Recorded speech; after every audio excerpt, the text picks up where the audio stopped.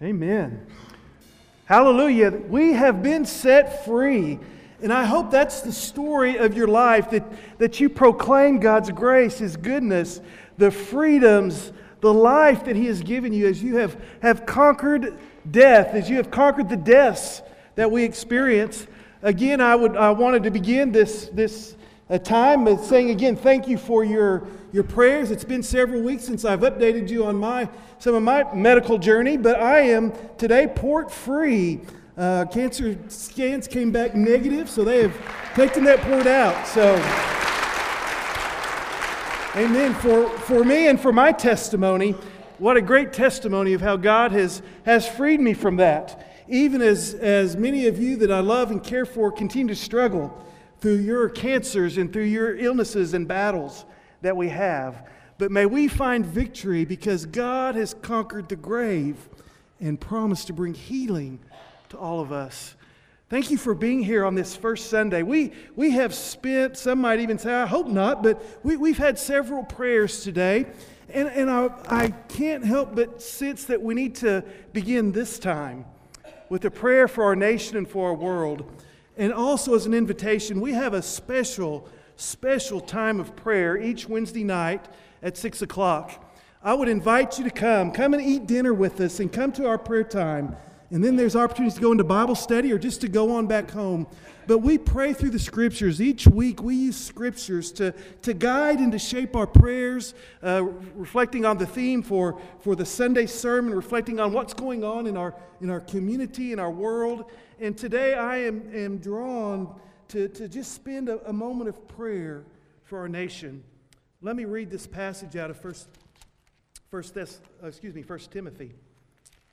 Chapter 2. You know, as we begin a new year, we have signs and rumors and instances of war in the Middle East already this year. We have an election season coming up, which most of us dread, the vitriol and the divisiveness, the polarization that lies before our nation.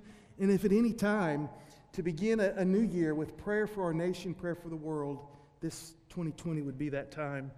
First of all, then, Paul writes to Timothy, I urge that entreaties and prayers and petitions and thanksgivings be made on behalf of all men, for kings and for all of those who are in authority. Why would we pray for kings and those in authority? Listen to what Paul says. It's where we live today, so that we may lead a tranquil, a peaceful, and quiet life in all godliness and dignity. For you see, this is good and acceptable in the sight of God, our Savior, who desires that all men to be saved and to come to the knowledge of the truth. For there is one God, and there is one mediator between God and men, that man, Christ Jesus, who gave himself as a ransom for all. Let's pray. Father, as we begin this new year, we are reminded of the threats and the possibilities, the realities of war, of violence all throughout this world. Our hearts broke this last week as we saw a shooter go into a church. Our hearts broke this week as we saw, again, violence erupt in the Middle East. We pray for those in authority in this world. We pray that you would give them wisdom and discernment, that you would draw them to yourself so that men and women and children in this world may live lives in tranquility, in quietness, in dignity, and in godliness. Father, we profess as Christians that your Son Jesus is the one true and only mediator between man and between you. And so God, as followers of Christ, draw us to our knees. Make us intercessors to intercede and to pray for those around us. We pray for our nation as we move into this political season. We pray that instead of greater and greater division and polarization, that you would bring our nation to that point of unity, to that point of conversation, to that point of being able to talk and even to disagree, but to do so civilly, and to do so with the concern and love of our neighbor, the forefront of our heart and our mind, even as that might look differently through policy. Lord, draw us to love you and to love our fellow man and woman in this place. Father, we commit ourselves to this year. Lord, make us intercessors and prayers, interceding on behalf of those around us. And we give you thanks for hearing and answering and responding to the prayers that we offer for your name and for your glory. Amen. Amen. Again, I would encourage you to come and to pray with us on Wednesdays and to pray in your own quiet times, in your own time with the Lord. You see, Romans chapter 8 tells us that there is a mediator between God and between man. And this mediator, this Christ, this Jesus, sits on the right hand of the Father so that he can pray and intercede for us. You see, Jesus is under attack today. There are those that might proclaim he's just a great man, he was a great teacher, but he's really not God. He's really not the Son of God. He cannot be the Savior and Messiah of the world. In church, the foundation, the fundamental belief that we share as Christians, as Christ's followers, is that Jesus Christ is the Son of God. And as we read through the Scriptures, and I just briefly want to touch on a few Scriptures, as we read through the New Testament, even the Old Testament, what we see today is that Jesus is described in Scripture as the Christ, as the God, as the Son of God. Hebrews 11:8 will be our theme for the next few weeks as we reflect on our church, both yesterday, today, and forever, and for tomorrow. But Hebrews 11:8 says this: Jesus Christ is the same yesterday and today and forever. We can have confidence and faith and trust in Him. The last verses of the Scriptures, the book of Revelation, Jesus says this about Himself. The writer of the book of Revelation says this about Jesus. He says, I am the Alpha and the Omega. I am the first and the last. I am the beginning and the end. Jesus Christ understood, He recognized Himself that He was here from the beginning and He will be here in the end. Because why? Because He is the same both yesterday, today, and forever. Do you remember that story, that powerful story in the book of Exodus, where the people of God, the children of God in slavery, are crying out to God to hear them? And God hears them, and He calls His servant Moses. And as Moses hears the voice of the Lord, as he's there at that burning bush and that holy, sacred encounter that he has with God, Moses asks this question. He asks this question when the Lord says, go to Pharaoh. Moses says, well, who am I? Who am I? Isn't that a question that so many of us ask? Who am I? Our meaning is found in who we are in relationship to God through Christ Jesus. And then Moses asks that question, who are you? Who are you? He asks of Yahweh. And Yahweh answers that question. God answers that question with this famous passage. He says, I am. I am who I am. I was who I was. I will be who I will be. Yahweh is God. He's existence. He's being. He's been here forever and He will be here forever. As we move into the New Testament, we see this Hebrew concept of I am translated into the Greek culture. In John chapter 1, Jesus is identified as the Word, as the Logos. He's the I am of the Greek culture and helping them to understand who God is. And that Scripture says in John 1:1 that in the beginning was the Word, and the Word was with God, and the Word, the Logos, was God. And then the revelational news of verse 14, the Word became flesh and dwelt among us. Jesus is this Word. Jesus is this Word that came to live and to dwell among us. He is the great I am. He is the Word, the Logos that goes before us. He is Emmanuel, God who is with us. I love in the the crucifixion, the arrest story, Jesus is before Pilate. He's being accused of who he is. And tell us who you are, Pilate says. And those who've come to accuse him, who are you? Tell us who you are. And finally, Pilate asks the question, are you the Son of God? And Jesus simply responds, yes, I am. And all those Jewish leaders that would have been there, those religious leaders, would have understood immediately Jesus' reference, he is the great I am. And the beautiful hymns that were written by the New Testament, the early church in Philippians 2, Scripture describes Jesus as saying that he was in very nature God. In Colossians chapter 1, it says that Jesus is the image of the invisible God, the firstborn. That doesn't mean that he was born. That's a reference to he was the first to exist. Existence is found in Christ Jesus. He's the firstborn, the first to exist of all creation. In other words, there was never a time that existed when the Son did not exist. And again, the story of Easter. He's the firstborn from the dead. So on this first Sunday of the new year and of the new decade, it is appropriate for us to celebrate the Lord's Supper, the supper of the great I am, the supper of the Logos, the one who became man and dwelt among us. If you would, turn with me to that passage, that foundational passage in 1 Corinthians chapter 11. It's the Lord's Supper as it was received by the Apostle Paul, and as he began to share that supper with the early church, and it began to spread as a part of the way they would recognize and remember and worship the Lord. Let's read this passage, verses 23, 1 Corinthians 11, verses 23 through 27.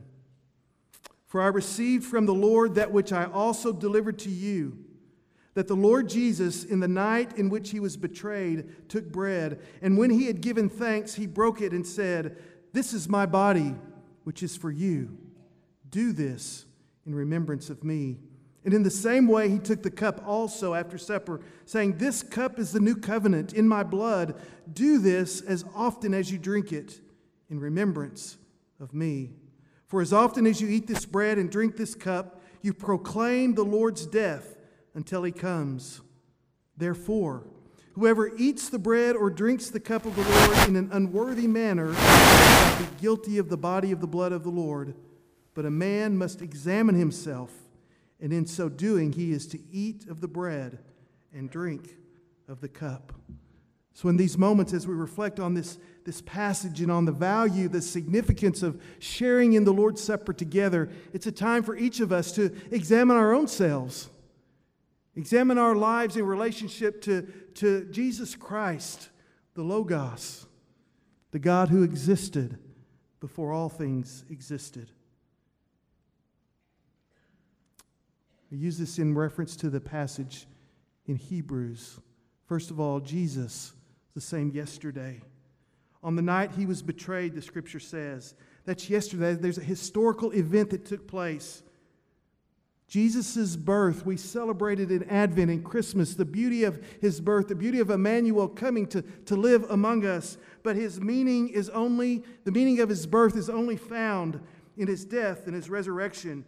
You see, the Lord's Supper celebrates that God is with us, that God came to live and dwell among us.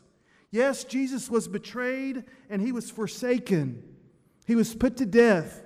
But he was also exalted and glorified as the firstborn from the dead because of his sacrificial obedience and his love for his Father and his love for you and I. The elements that we will hold today symbolize his death. The bread symbolizing his broken body, the cup symbolizing his blood, which was shed for us. Yes, today we reflect, we look at yesterday, we look at the fact that Jesus came, that God actually came, and in the person of Jesus Christ lived and dwelt among us. The Word who created the universe.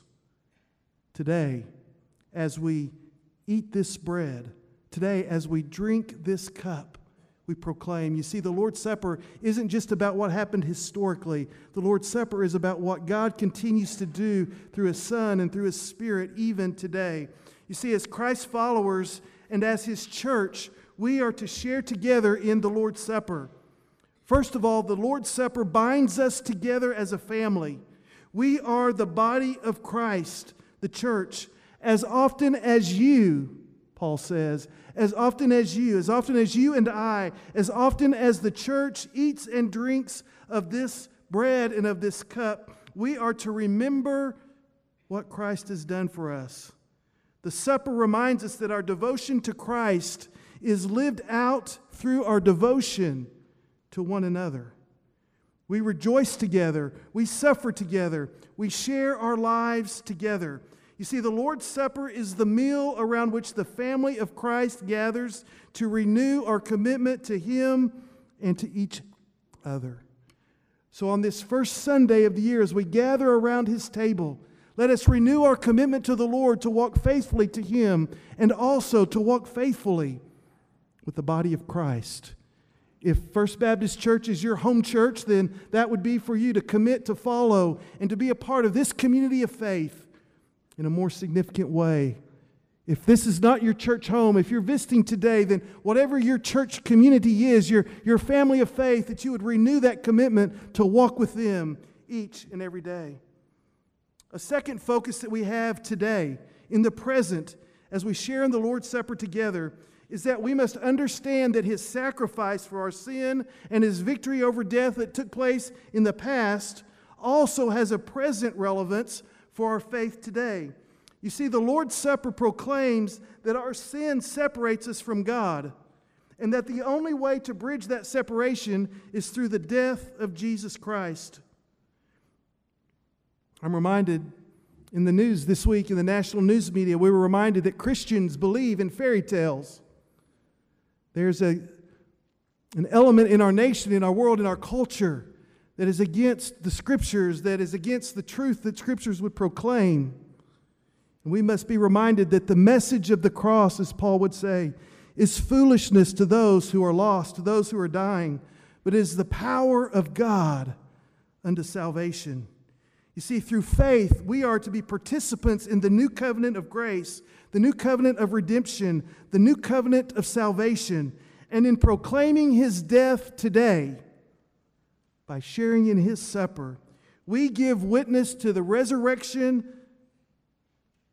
of our Lord, and to the resurrection that each one of us may experience through His presence and through His work of grace in our lives. You see, He experienced death so that we might experience eternal life, so that we might be in the presence of God forever.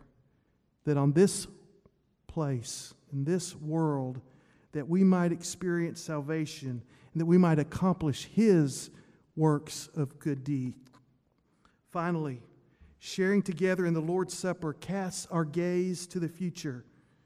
Remember what Paul said, that we are to proclaim His death until He comes.